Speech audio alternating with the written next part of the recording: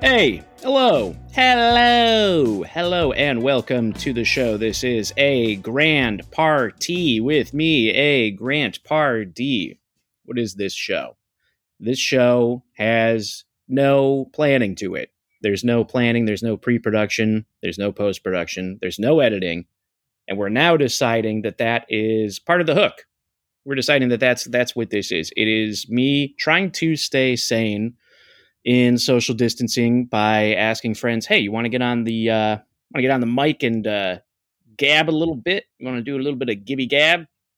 It's Monday. No, it's not. It's Tuesday. Good gravy. It's Tuesday, February 2nd in Los Angeles, California, Mid-City in the Cat Garage. That's where I'm recording from, talking into my laptop and watching the sound waves turn into a Rorschach test.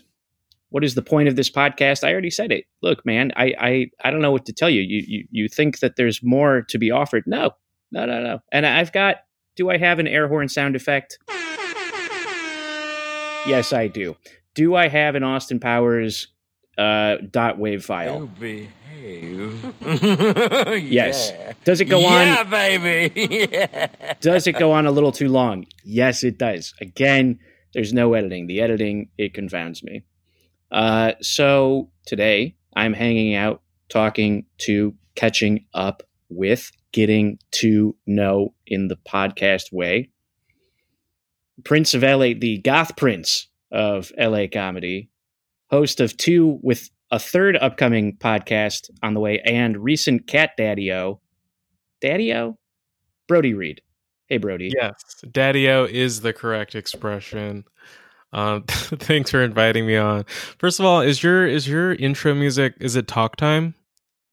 Thank you for the reminder. It is Talk Time. It is our friend Mike Nissen, who's the guitarist. I about half the time remember to say that is called Yourself by Talk Time, and the other half I only remember at the end.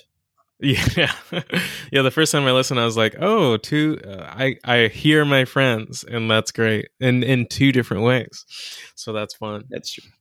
How's it going? Thanks for inviting me on so you can get to know me in the podcast way.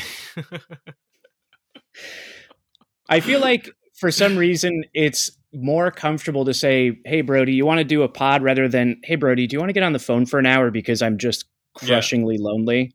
For some reason, there's a little more, but then I still say it anyway, so there's not. One thing that Have been dying to talk to you about is your cats. So that's the one pre-production I have, which is very true. I think one of their names is Sega Dreamcast, or have you renamed? Actually renamed her. That is true. I renamed her very similarly to Sega Dream Cat. It was right there.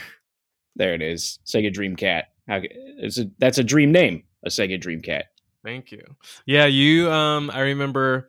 I think the last time we talked any kind of extensively, you were telling me to get cats, or a cat. That sounds like me. Throughout the pandemic, you were like, "That's a really good idea for you," and you're right. As soon as I had a friend of mine who just on Instagram stories one day was just like, "Hey, can anyone foster two cats?" And I answered in the span of 10 minutes, and I'm not even on Instagram. So this is very serendipitous. And I was like, I'll do it. And then she brought the cats over that night or maybe the next day. And then I've had them ever since. They're not foster cats anymore. I just stole them. So that's how it begins. That's how it started with Ashlyn, I think. She started with two cats in a similar way of I'll just foster them for a minute, Milo and Moose. And then now it's 8 cats later. That's the name of the horror movie of where it's not zombies, but it's all just cats. It's 8 cats later. So Sega Dream Cat. And where's the name of bodies? They've been eaten the same day they died. It's all just the Batman Returns Michelle Pfeiffer, but instead of it being spooky, scary, it's more oh, that looks great. That's great. It's a really pleasing horror movie. A24, call me. Wait, what's the name of your other kitty? Space Ghost. Kept it real simple. Yeah. I love these names. It just fit. Yeah. So, and I'm glad you were not a cat. You didn't have a pet period before. Did you have pets at all? No, cats? I had some cats when I was way younger. But my mom did all the heavy lifting.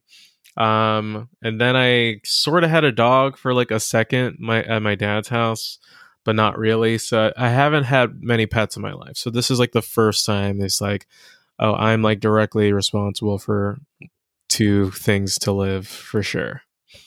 It gives the day a little bit more pep, right? My mom, I It's also a schedule was for on the- sure. yeah, they keep you honest a little bit. What time do you feed them in the morning? 10 when they wake me up. When they wake me up is the right answer. Yeah. When they wake me up. Yeah. That's a reasonable wake up time, I think. That's what I would say. That's about when I'm waking up is 10 a.m. because I don't know about you. I'm not working a 9 to 5 right now. I am unemployed and working on writing, which means I don't know what the schedule is. Right. Yeah. Same. I've been for the last year have been dealing with like family stuff and like paperwork shit, and I'm almost done with it, but it's been like a long year of doing that. And I feel like I just started to like let myself be creative like every day, like very recently. And now I'm just now that's a like a different like unique version of anxiousness where it seems like everyone else is doing the most and you're doing the least, but that Right. could not be more untrue. It just feels like that. I feel like I often have this almost adversarial relationship with social media where I don't know if I should stay on or stay off. One of the reasons that I do stay on is that I feel often less alone seeing you kind of you post what feels like a lot of you've been going through it. You've been going through legit trauma and grief cycle, and I feel you, and like it's you're human online. That's maybe what I'm trying to say. Whereas a lot of the rest of the feed, we're all just projecting our own anxiety, I guess, of trying to maybe look important or show off the things. How are you doing? Not like I know you were busy. You said in the text you had a busy month. Like, how are you doing mental health wise? Pretty good. I have like been through enough stuff, and I like know when I need to take time to like process things, and I literally took all of like 2020 to fucking like process like a bunch of stuff. These days I'm actually doing quite well. I started taking this I've never taken like SSRIs or like mood stabilizers or anything, and I'm still not sure if I'm taking it because I'm taking some kind of like weird like Russian anxiety medication that I bought from a website where you could also buy things with like Bitcoin. So not through the normal channels. No, I have a friend who has had like 88 like ADD and like anxiety for a long time, and like he's been on certain medications and he hasn't really liked any of them, but then he tried this one thing and he liked it, and I was just like, okay, maybe I'll just try it too, just because you can buy it like over the counter sort of. Yeah.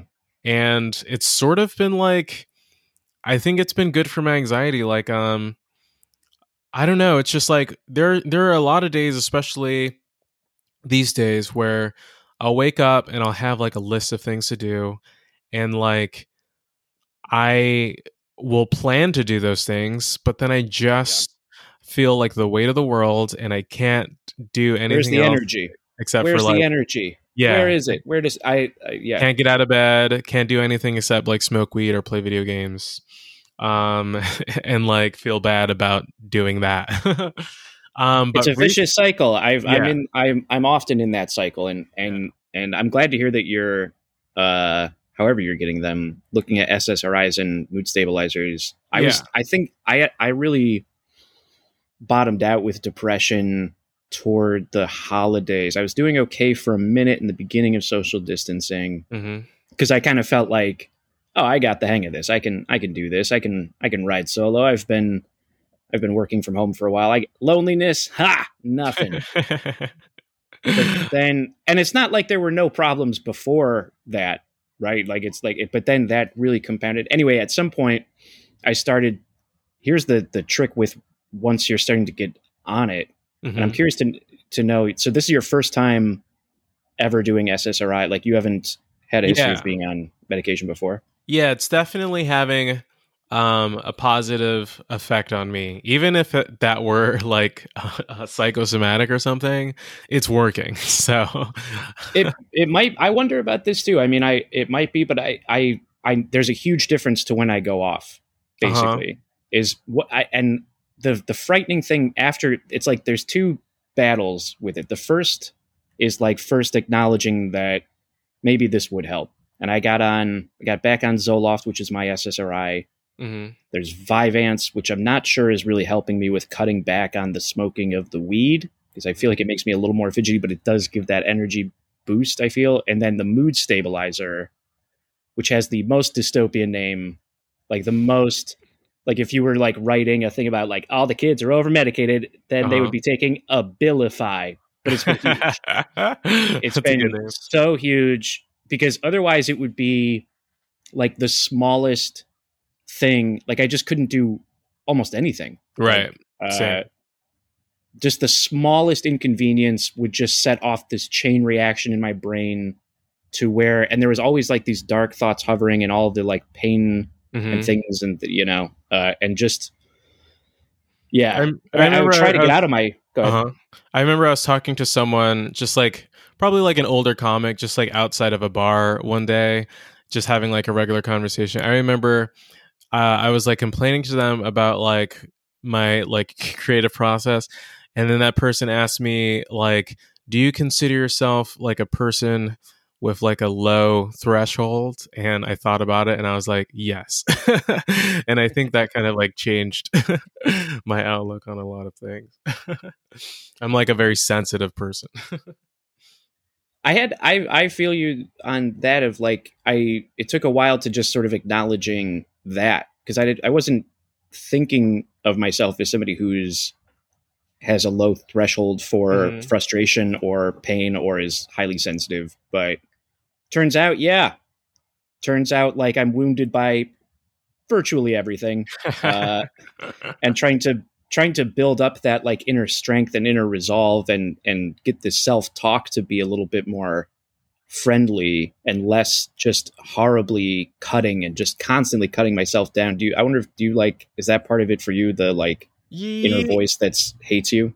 Yeah, it's definitely, it's yeah, for sure. I'll definitely be feeling sorry about myself. And then there's another part of me that's like, give yourself a break. You can't feel sorry for yourself all the time. And then what happens at the end of all that is that I still didn't get anything done. So that's one more thing to feel bad about. So it's like a cyclical thing. And also there's just so many things that I like genuinely do want to do. And I compare that to the things that I actually do, and it's still just like a crazy different ratio. So now I feel like even just like a little, like I'm spending way less time like second guessing just getting into a process, and like rediscovering like how much like I enjoy things like editing or blah blah blah or whatever. It's hard to say, but it's just like I'm trying to be a lot less critical about things that I do also, and kind of just like give myself a time frame and then like be impressed with myself how good I got it in that time frame. And then if it's not exactly what I wanted it to be, hey, the next time it comes around, maybe that'll be better. You know what I mean? Does that make sense? Yeah. No, that makes perfect sense. That sounds healthy. That sounds like, I think it does. I think so. I've been on the mantra of like, I just want to be less passive. Yeah. Like I feel like I let a lot of things, or that's just my mindset of letting things happen to me. And man, that gulf between the things that I want to be doing, not even just like in a large sense, but even just in a practical day-to-day sense, and then what I actually do, I always, it's always focusing on, oh, you piece of shit. And and then if I try to like make the list too small, I'm like, okay, let's manage our expectations. Mm-hmm. Then there's no satisfaction. It's like, okay, I scooped the cat litter today. I walked to the store. Mm-hmm. Hooray! Let's throw myself a parade. Oh, look at you crossing off shit out of your list, you fucking moron. So it's got to be like, so that's a tricky one. Crazy random pivot, but also, do you find that you've been doing? So I listen to the Dark Weeb. I actually don't listen to many podcasts. I've listened to a bit of both of yours. Okay, good. I was wondering if you do more podcasts than you listen to. Absolutely. There's definitely been times where I'll like regularly listen to podcasts. Usually I'm listening to maybe like one or two regularly. These days I'm really not, and I really need to be, because a lot of my friends have really interesting stuff that I need to like be paying attention to. But honestly, if I listen to even one podcast a week, that's that's something. That's a lot. That's same for me. I feel a weird guilt about it too, because I want to be hanging out with friends, and it's theoretically very easy to do, to just kind of, and then I'm making this with that same intent of like, well, maybe people, and been talking more to our friend Daniel Antonio Barron, who's like always recommending new podcasts to me. Just like, but there's a weird, I wonder if you have the thing that I do too, where it's like I get mixed up with it, where like, do I know these people or do I not know these people? Then I start knowing them a lot, but I start to feel weird about that, which is strange, because I'm also trying to enable that for others in this. But that, like, that's what I mean with my adversarial like relationship with social media, is like, who do I actually know and who don't I? And maybe that's just part of LA being a sprawling thing. Maybe that's part of social media being a sprawling thing.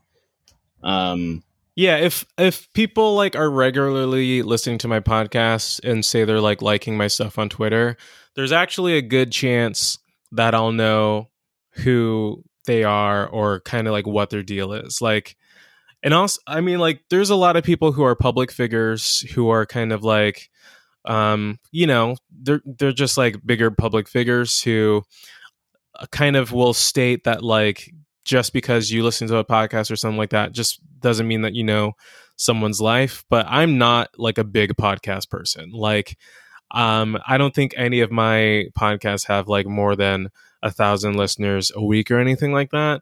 So if you're regularly listening, like, honestly, in my opinion, like, you are entitled to a little bit of my time. Like, I don't mind. Like, thank you. That's my feeling on it too. Of this is like, this has a small reach, and odds are, if you're listening, we have a personal relationship, and I appreciate you, kind of thing. It's like, also, I'm not doing anything. If you tweet at me, I'll respond. I am not an asshole.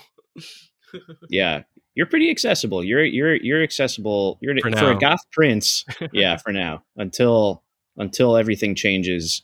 And then you're going to be just laying on a pile of coke and just being like, I don't know what else. That's probably cherry coke if I had to choose.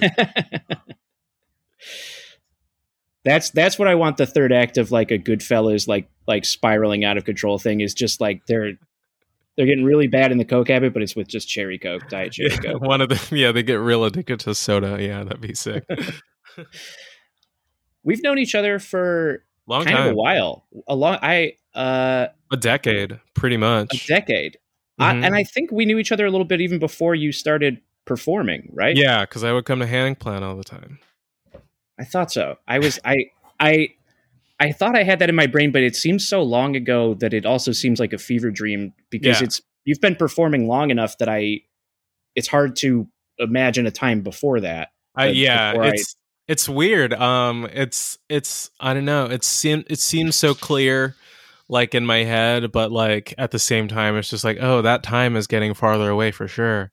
But it was like, before I started doing comedy, and I was like interested in the concept of like taking improv classes and stuff, and I was like the funny guy at work. like that's when I kind of like through a work friend of mine started dating Josh Androsky, who was the first comedian who I ever like knew. And then you guys were doing Ham Clown, so I started coming to that every Wednesday. At what was the theater called? The Little Modern is what it was Little called. Modern. Yeah. So, and then I came to that, and that was a great show. I'll tell you that always. Oh, thanks. It was very chaotic. I was thinking that Chaotic Sweetie is sort of my brand, I guess, of like I would like to be sweet to people, but also I'm very chaotic and unorganized. Androsky was I love chaos. Androsky was my entryway into it too. I was hanging out with a friend of his because he's well. Also, where are you from originally? Are you from Southern California? Yeah, I'm from here. I'm from Inglewood, but I'm from all over LA. Like my parents, like right now I live in Ladera Heights, where my grandparents have always had a house, and I've kind of lived all around LA. But when I started doing like I would avoid Hollywood up until I started doing entertainment. So like in a way, it feels like I like moved to the city, you know what I mean? But like I was just like on the west side, you know. You mean avoiding Hollywood, the neighborhood, right? Like the Hollywood Boulevard and Unless I went specifically to see some band or something, I would not step like north of like the 10. Like I can only imagine being a kid being not raised here, being a transplant. It always seems to me when I see kids on Hollywood Boulevard, or when I used to, and I don't know, there's probably a ton of maskless people on Hollywood Boulevard right now. Yeah. But it always seemed terrifying to me. It always seemed like the worst possible vacation. So it seemed it seemed like a thing that would have, if I were a kid being raised here, I would probably be scared of that area. It's like that's where the crazy Spider-Man and Batman and Jasons are hanging out. Likewise, yeah, for sure. But the rest of I mean, it can be shocking how like just getting away from kind of like the Hollywood area, going just like a little bit south or north, and LA starts to look and feel just like anywhere else in Southern California. Just like 7-Elevens on every other corner, and Jack in the Boxes, and then other than that, it's like pretty normal. Yeah. And the other thing I like as a transplant, do you have any like desire to, LA seems like the final destination for everybody, especially if you're in entertainment, but even otherwise, it just seems like it's in terms of the weather, in terms of the sprawl, there's space. It's cheaper relatively to New York, but are you pretty committed to LA, or do you think, do you still have like maybe I'll spend a couple years in New York sort of thing? I definitely have had that. I have like a pretty small nuclear family in Los Angeles. It was like it was like me, my mom, my grandma, like my cousin, and then like some other cousins who are kind of like spread out, but they're not like close to me. So like I felt like I really couldn't leave LA for a long time, just because of that reason. And I wish that I kind of like before I got into entertainment spent time somewhere else, whether it was like Oakland or like Portland or something like that, somewhere with trees, somewhere with like an art scene. That would have been like nice, because I do kind of resent having spent just like 30 straight years in LA. And like now I don't have those family ties. Like I still have cousins here, but other than that, I just have like a house to worry about, and I have family in New York. I could be in Brooklyn right now, staying in an attic for free, and I definitely would like to do a bit of that. But like honestly, if it weren't for the entertainment industry here specifically, at this point in my life, I would pack up everything and move to Japan. And just buy like a house in the countryside or something, and then just chill out for a couple of years and then come back very well rested. That sounds great. I want that for you. Also, I downloaded Yakuza 0 2 years after you fuck recommended it to me.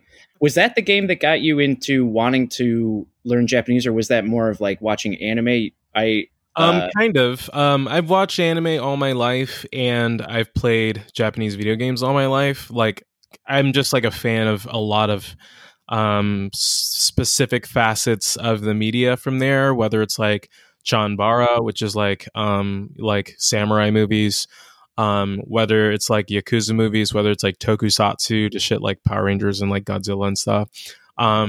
Like all that stuff to me is like separate and like just coalesces. But it was around the time where I was playing a lot of like Yakuza games specifically, where I was just like, you know what? It's time to just learn it. Let's just get it over with. I won't have to read all these subtitles anymore. And it's like 4 years later, and I'm like halfway done, and it's been a lot of work. Can you speak? Are you somebody that can speak Spanish pretty fluently?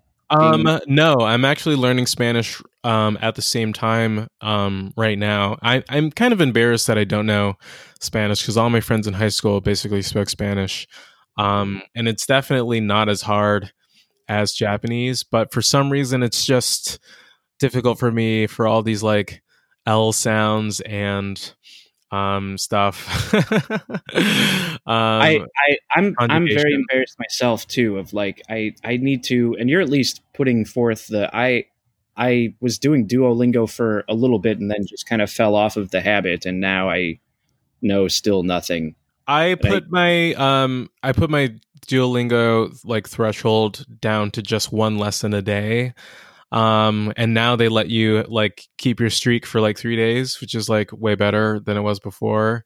And I'm on like I'm past like day 300 right now, which is, you know, that's huge, pandemic induced, but at the same time still surprising for me personally.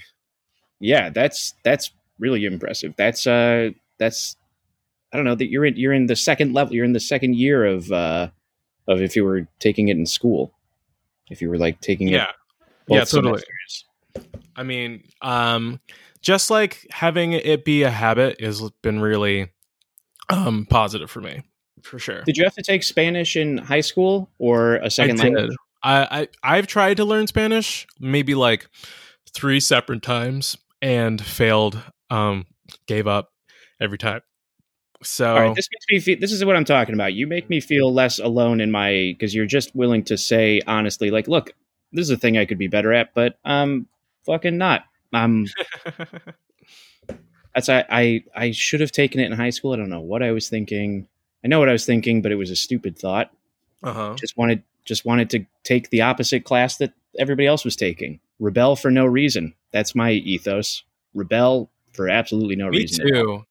I think a huge factor in my life and just like a lot of my choices for all of my life, pretty much, it's like if I see everyone into something, I'm gonna do the opposite just because it's different. Like that's how it's always been.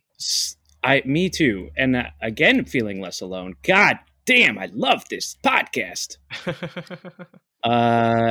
It's definitely feels like a self-destructive habit that I'm trying to slowly shift away from and not be like, oh, this is my identity. Guy that's always going on the heart, like whatever the other path is in any conceivable scenario, because it's often I'm just doing it for no great reason than that.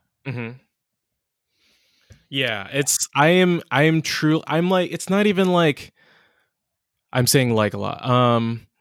Like I'm an anti-authoritarian person, but it's deeper than that. It's just like if there's a trend that people are into, I will make an effort to be like alt. I have this thing too, man. It is an anti-authoritarian thing, is what I'm realizing with myself anyway, which is like anytime I see power in any form, I start to just suddenly like get really defensive in a way.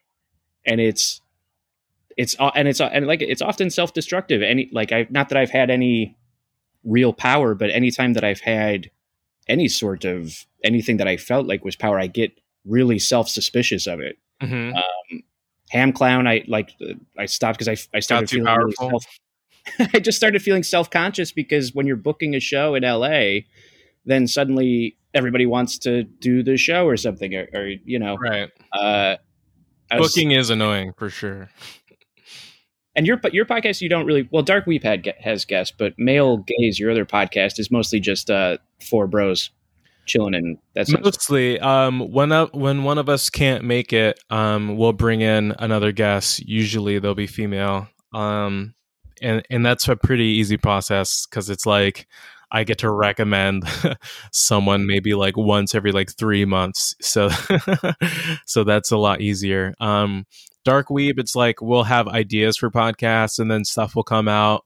That'll happen like pretty organically. Like if I know so and such is like a really big fan of this thing or whatnot, and then yeah, but like booking a comedy show, that's something, especially if it's like a weekly show or even just bi-weekly, that's several comics who you have to message or message you. It's just, it can be a nightmare. Like I had a weekly You were doing that show, for, yeah.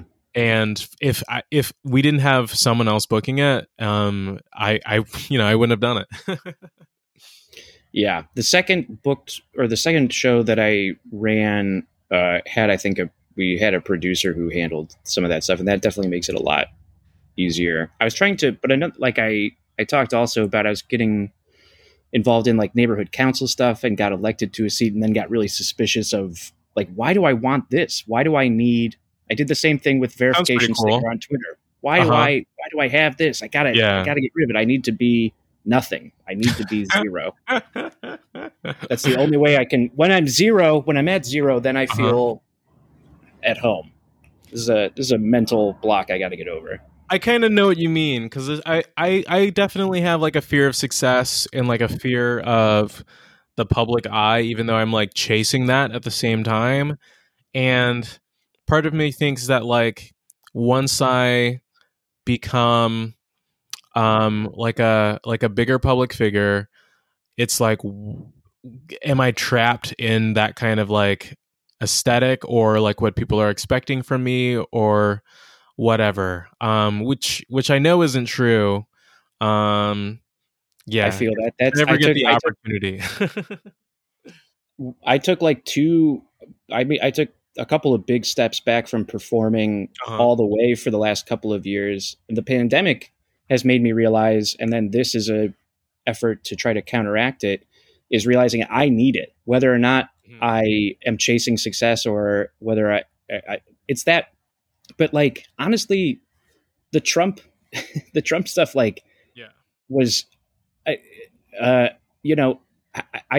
felt like, are we not all looking at this person and realizing this is on some level who we want to be? Mm-hmm. Not in the way that he actually is, but in the sense that he's just doing this for the followers.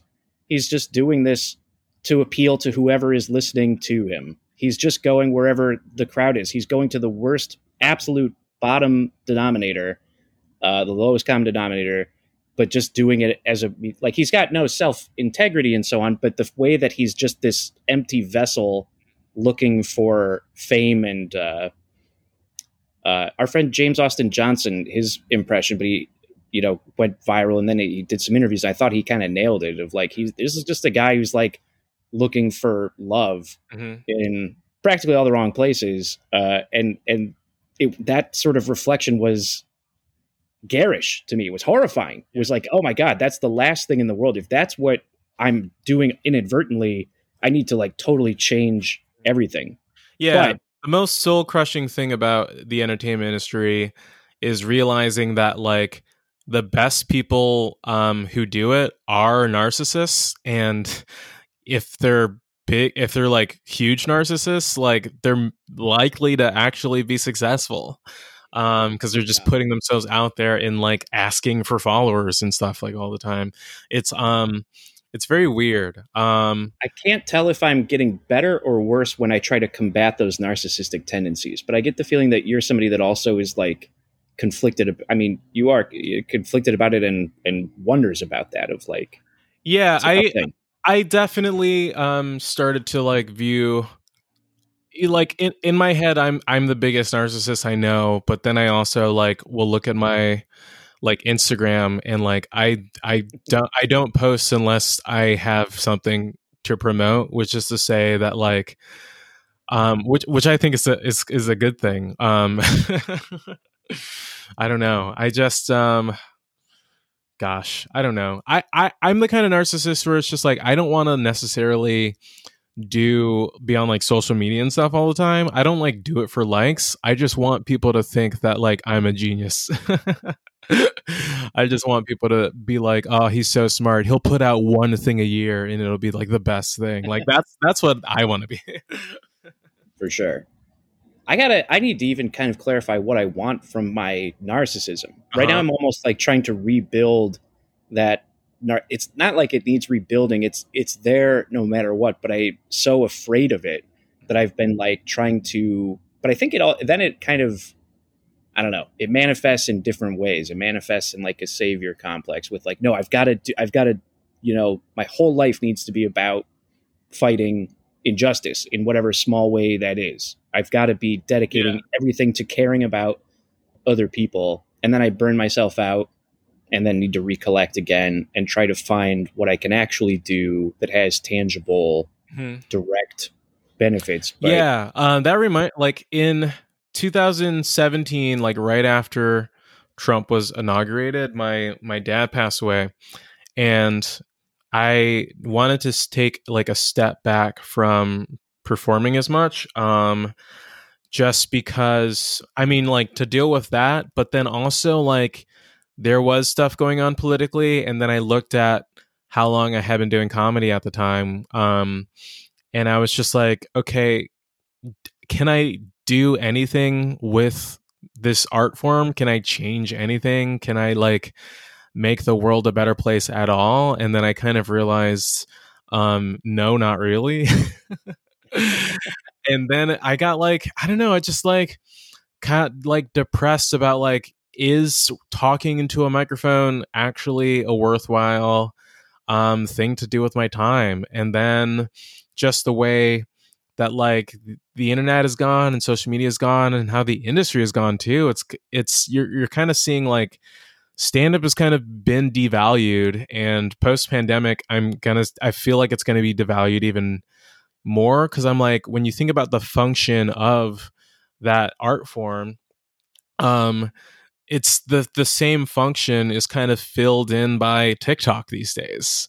And it's not like embarrassing to admit that like live stand-up comedy always isn't going to be like foolproof and like the truth of the matter. Also, just like with like all the Me Too stuff that's gone on, it's really like exposed that like there's so many comics who I used to look up to when I first started doing comedy. Like when I first started doing comedy, like there's a sliver of comics who I still like and still like admire. Like there's so many shitty opinions going around, and just because you're good at talking in front of a crowd does not mean that you're like a smart person. Like it took me a very long time to realize that. we've been on similar, I mean, it makes sense. We're in the same generation, gone through some similar experiences. I want to because it was a number, like I say Trump, but it's really everybody like Robin Williams killed himself, committed suicide around the time that I found out that that's the reason I didn't know my paternal grandfather. I was like, oh, that was suicide. Nobody told me that before.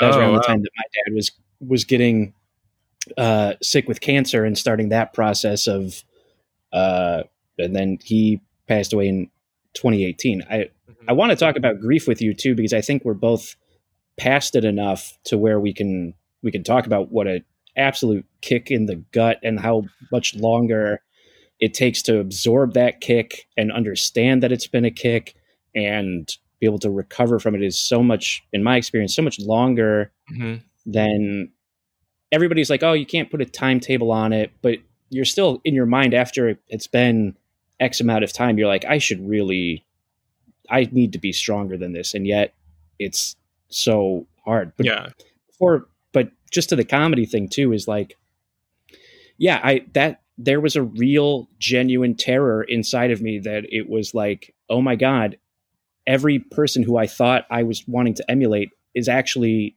either an outright monster or a subtle monster who Right. is just not who's only about themselves.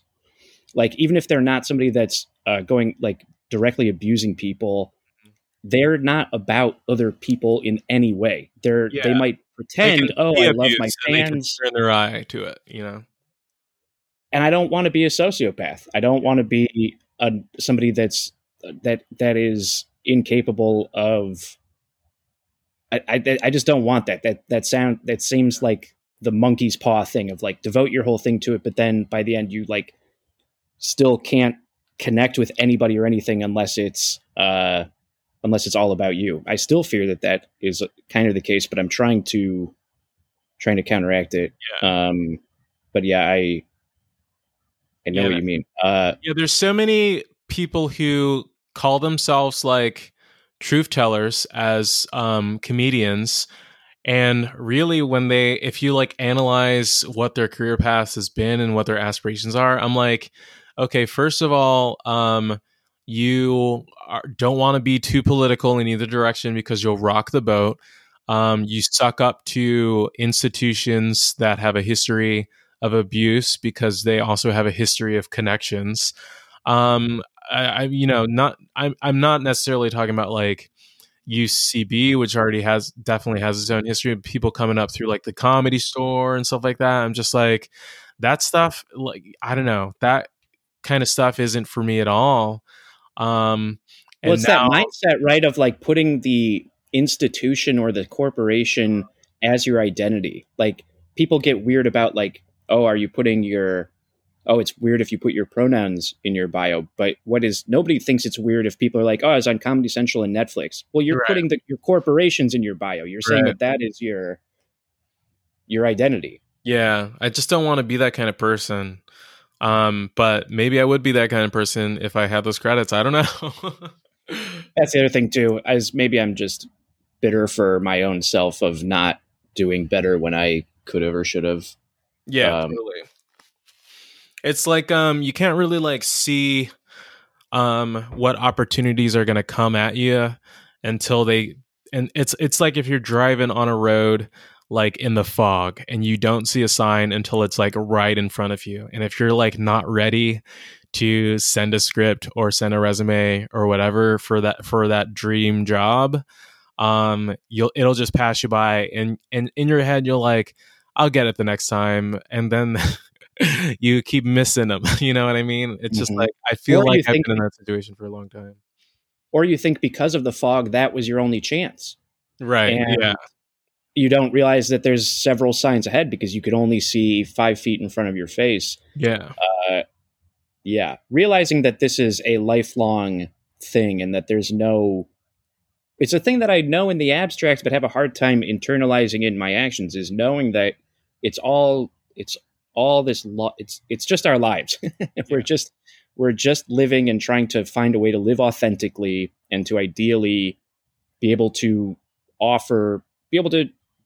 survive in an economy by using whatever we have to be able to do it. So I have some, like, I need to forgive myself and others for chasing whatever it is at the time. We're all getting on TikTok now, or whatever it is that we think is gonna, like I say, part of me like looks at it with like revulsion of like, chasing the clout, and that's so gauche. And then on the other hand, it's like, well, that's just a viable response to the situation. That's a way of recognizing what you need to do, how you can fit into it, and then doing it. That's fine. Mm-hmm. What else can you ask? More. We need to constantly be draining ourselves. We got to be grinding. Got to be hashtag grinding. Got to be hashtag Monday motivation, Tuesday motivation. Yeah.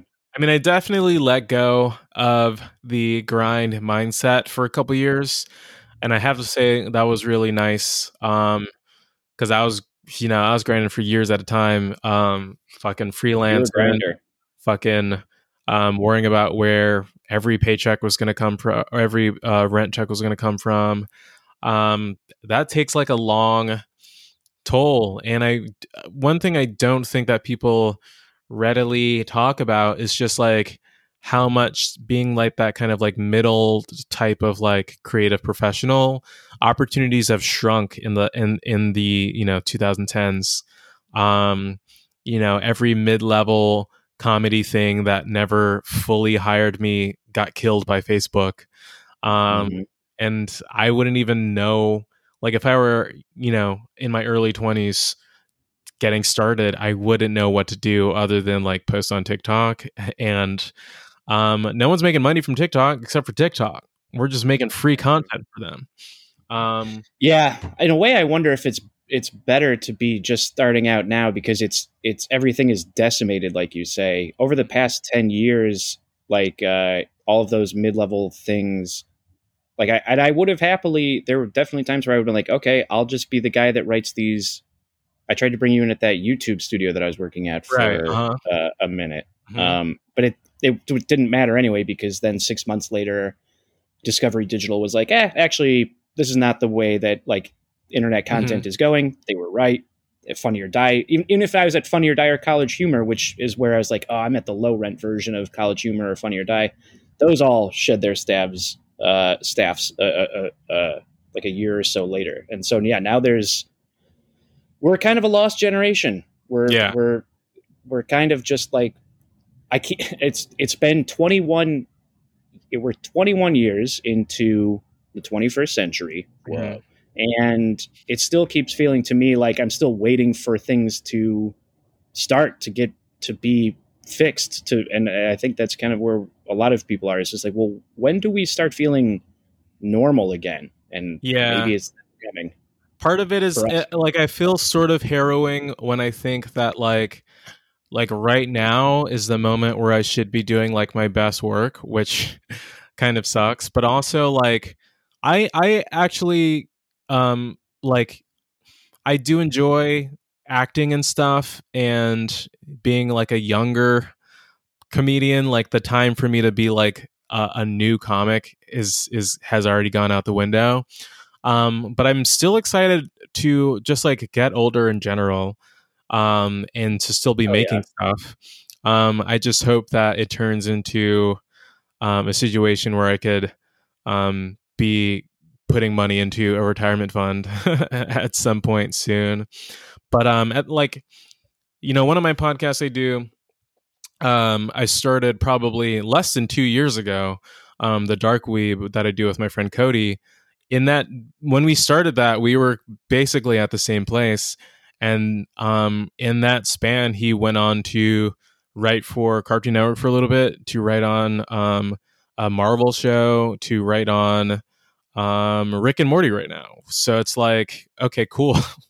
I wish that would happen to me, but at the same time, it's just like, that's how it happens. It's just like your friends come up, recommend you for stuff, and I've got so many people who are like willing to send my stuff to people, and I'm always just like, I'll you know what, I'll send it to you in a month when I look at it again, and that's what I need to get over.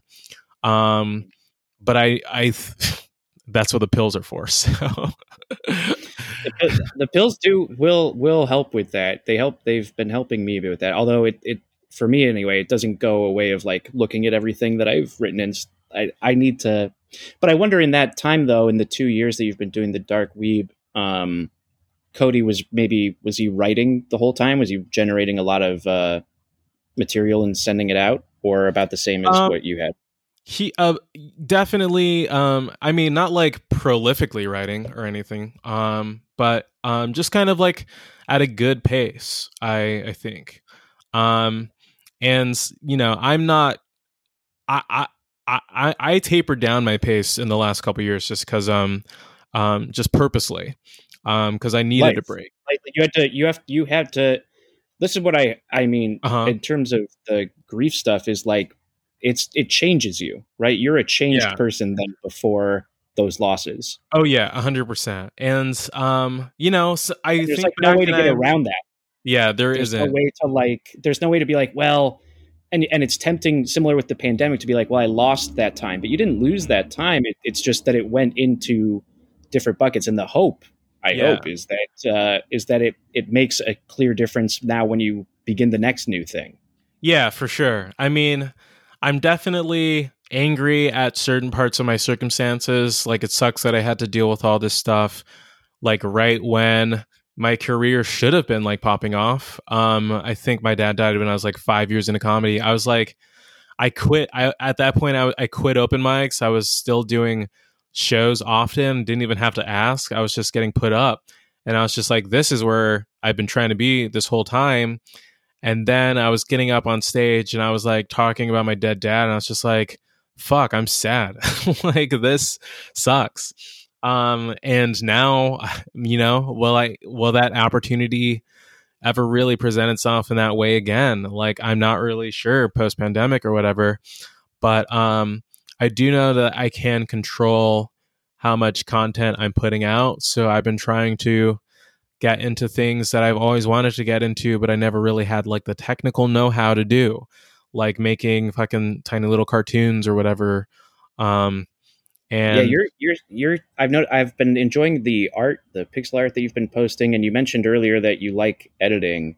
yeah, You sounds like you have some I hard suck skills. at it. Also. But say what? I said it sounds like you have some hard skills, or you're like working on hard skills as opposed to just soft skills. Definitely trying to. I mean, like, I definitely have skills as a director, but like, if you look at the stuff I've directed, I've never had a budget, so they kind of all look like shit. And I'm Did like, you go to school for no, filmmaking, by the way? sure did not. I learned everything off of YouTube and Channel 101. Hell yeah! Hell yeah! Hell yeah! Hell yeah! Yeah, I just feel like there's a difference between not working hard and just never having a wealth of resources or an abundance of opportunities. And I feel like I've been trying to be vocal about that. But it just doesn't come across to industry people when they're just like, okay, when you're like up for a job compared to someone else. So that's kind of like the battle I'm fighting right now. But I feel like once you get your foot in, then you could just fucking karate kick that foot all the way in. So we'll see. It seems like that's what it seems like. Is that what you're seeing from Cody too? Is like it sounds like his foot's pretty, like he's on his third or fourth show now. So Exactly, it's like he's riding that momentum. So I do think it's a momentum thing. And I'm ready to get kicked down the hill or whatever. Yeah. Roll. What's a classic momentum example that's better than Sonic the Hedgehog? Yeah, I'm revving up. I'm in a little ball right now.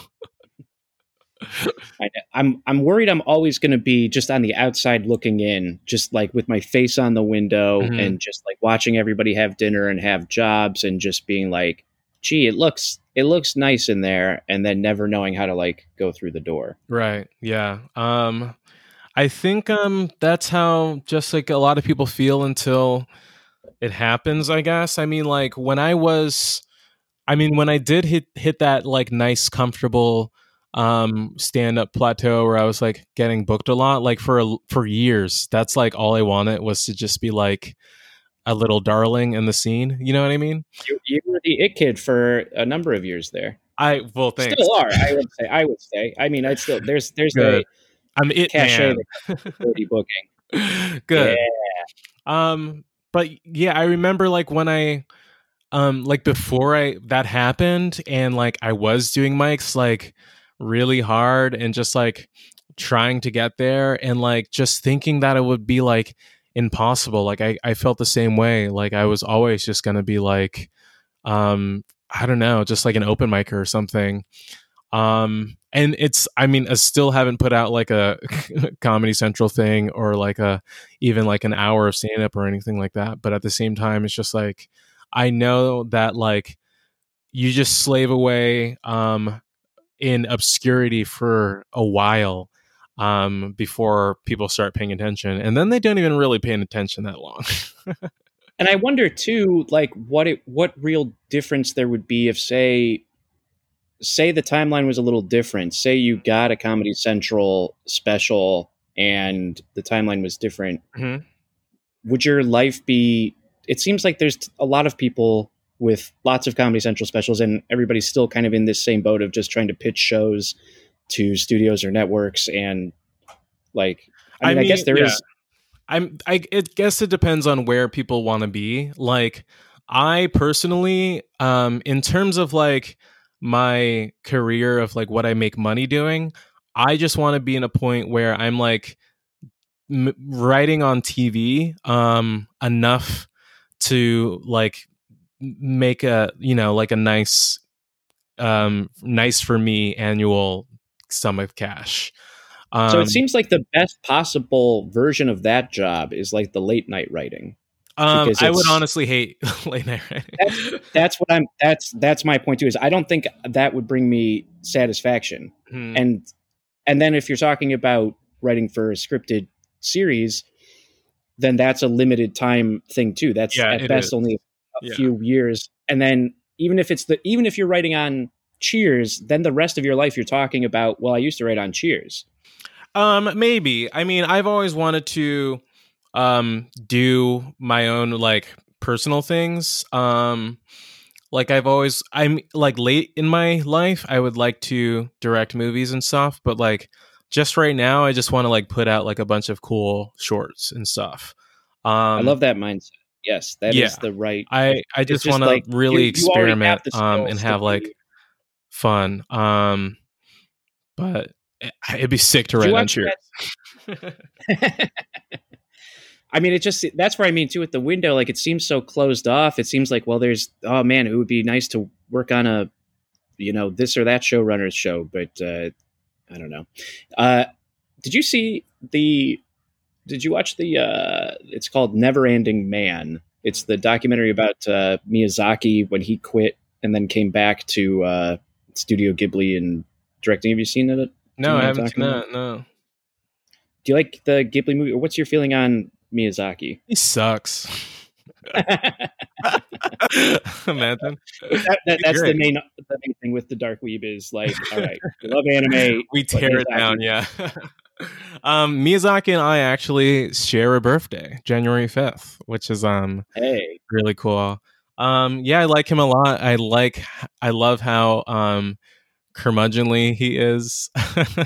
Yeah, that's the documentary is all the memes I think come from the documentary. It's worth watching just to see how he's this like chain smoking old guy who's just like constantly like, I'm a failure. Why did I think I could do this? I'm so fucking stupid. Yeah. And also a thing I love about Japanese work culture from afar. I think if I were in it, I would absolutely not like it. Yeah. Is how simple and how modest all of the like creative offices are when you get to see those.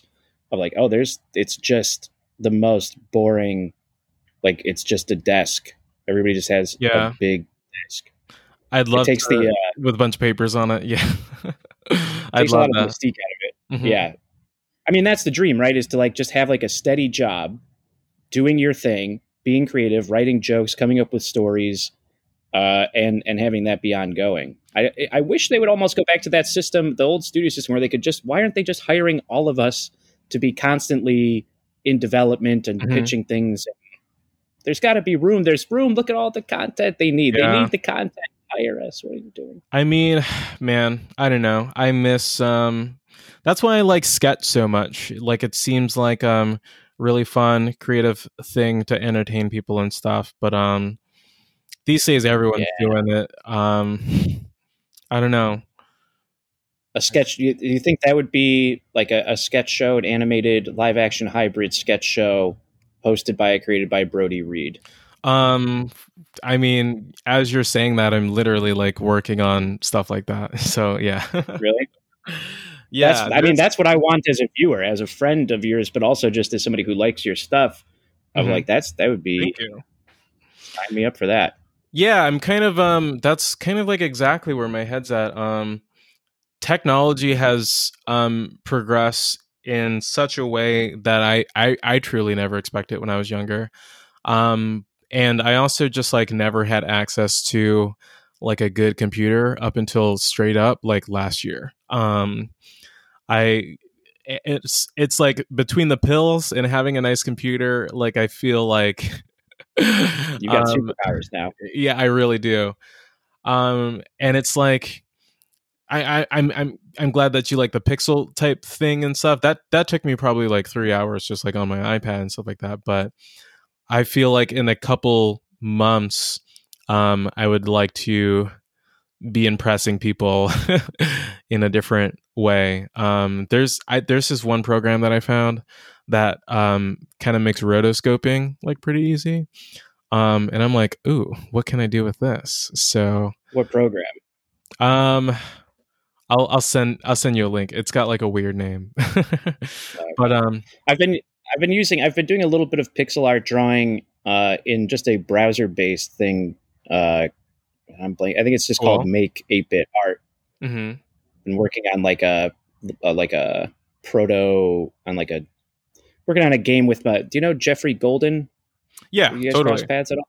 Absolutely. He's a great guy. Him and his wife have been like very DIY with like their they released books and stuff, and then now he's more in the game world. And then I was just like, man, I want to start something new. And he was like, well, I kind of want to learn how to program games. So we've sort of been working on a thing, and it's been hell yeah. It's fun to stretch those other muscles, right? Like you're talking about with rotoscoping, pixel art. It's fun to like find that you're capable of more than you thought. It's always fun to totally have that realization. Yeah, I mean, like we get on Twitter and like Instagram every day and like see all this like amazing art. And we're like, holy shit, like in a million years, I'd never be able to do that. Which is sort of true. I mean, like the first thing I ever wanted to be a kid was a cartoonist. And then I kind of realized how often you'd have to like draw the same frame over and over again. And I was just kind of like, that seems hard. And then like, it just never clicked with me that like, oh yeah, computers can just do that now for you, sort of. So now I'm kind of like trying to write comedic things that I could like animate or put in different kinds of forms, like visual novels or something. That aren't just straight up like live action, but also I don't have to break my back like animating and turning into a cartoon. That's kind of like where I'm trying to live right now. I'm kind of I love that. I've been sort of indulging my that same here. Like as a kid, I thought I was going to be a cartoonist. I thought that's what, and then I just didn't ever really seriously consider art school at any point, and so I just figured that it couldn't be that. But now going back to it, you to realize that you actually wanted to be a writer. It took me a long time. It was a long time. I moved to LA sort of knowing that I wanted to write without having written anything. I did some sketch and stand up a little bit in Ohio with friends, and reception was too positive, so then I got too encouraged. Right. And then came here and didn't really start doing, like when I was doing Ham Clown, I was only doing stand up for like a year or 2 years in it, so I was really a rookie. And then I stopped while I was basically more or less a rookie. I hadn't progressed. I'd done a few festivals, and then it was in 2014 or 15 that I started consciously taking one step back. And then by 2018, after my dad passed and I got married, I just like I felt like a million years old. Right. I was like, well, that was, even though it had only been a couple of years, but in my mind, I was like, that was when I was young. That was a different time, and only now am I coming back to the thing of like,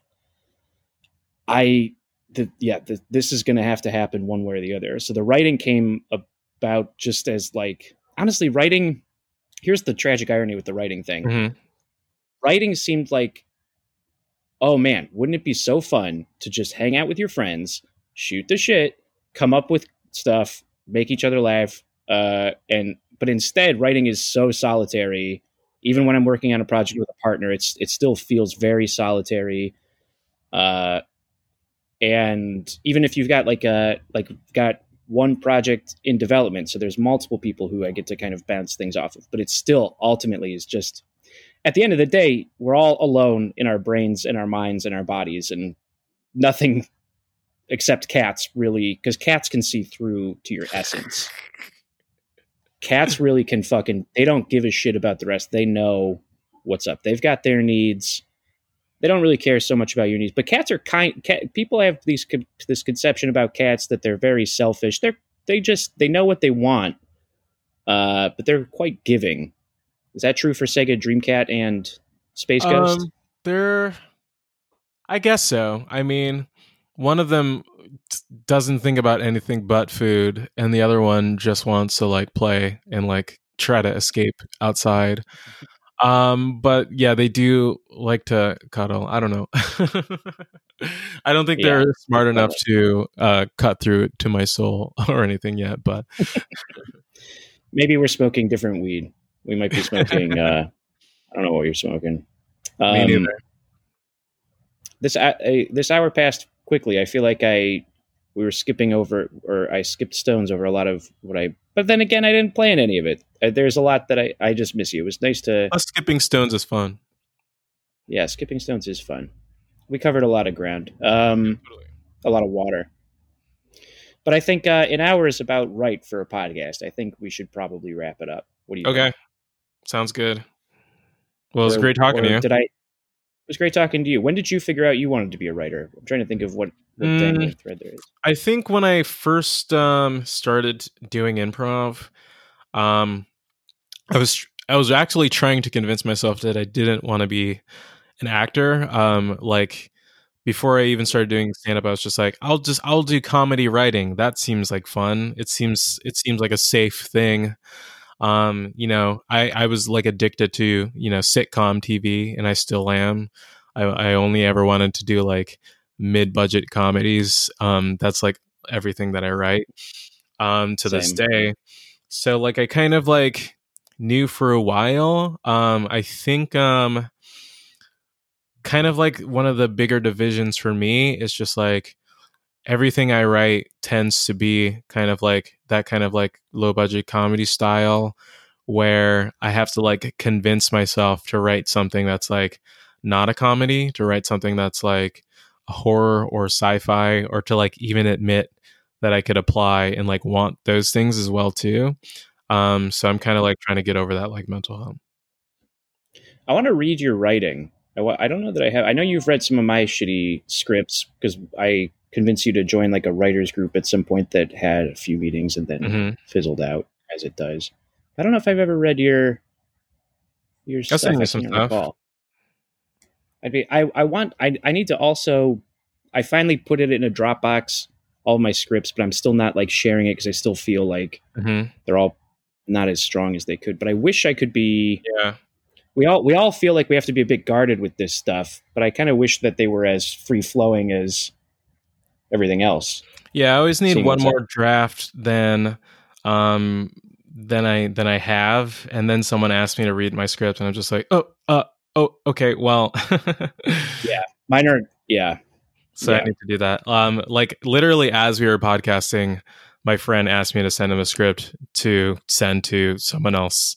And I was just like, okay, well, I have to make another draft in the next couple hours. So, but does it really need that, or is that just the perfectionist voice in you? Like, I've sent this script out before and have gotten complimented on it, and I feel like I've gotten close to getting a job from it, but I haven't gotten a job from it. So I'm just gonna look at it again, And then I got to do another podcast.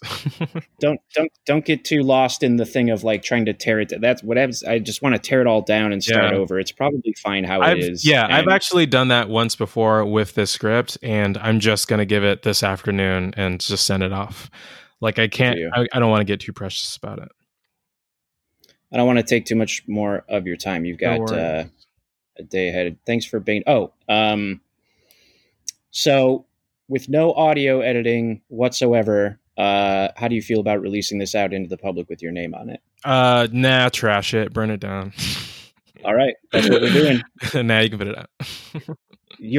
That's the answer I'm always hoping for, and you're the first one to say no. So thank you. What I really want is someone to just be like, Grant, please stop doing this. Please just do anything else with your time. The first, I think the simplest, if there's one thing I've learned in 8 or 9 years doing comedy, it's that the funniest thing you could do is say no when the most obvious answer is yes. It never fails. It never, ever fails. That could have come in at a better time. The drums, we got to get the timing on the drums has got to, the drum timing, it's never going to work. All right, Brody, thanks for hanging out. Links to your podcast are in the description. The Dark Weeb, check it out. And also the Male Gaze podcast. Follow Ayo Bro Bro on Twitter. I recommend it. Please and hey, yeah, that's talk time that we heard at the beginning. It's talk time that we're hearing here at the end. Thanks for being with us. The song is called Colors. And this podcast is brought to you by me and the 8 cats, the producers. Prince, Milo Moose, Zeus, Peanut Butter, Nala, Shadow, and Squeaky Mama. That's 8 cats. And that's who's bringing it to you. Rate us 5 stars on Apple or wherever you get your podcast. That would be nice. Tell us how pretty we are. Compliment our looks in this audio format.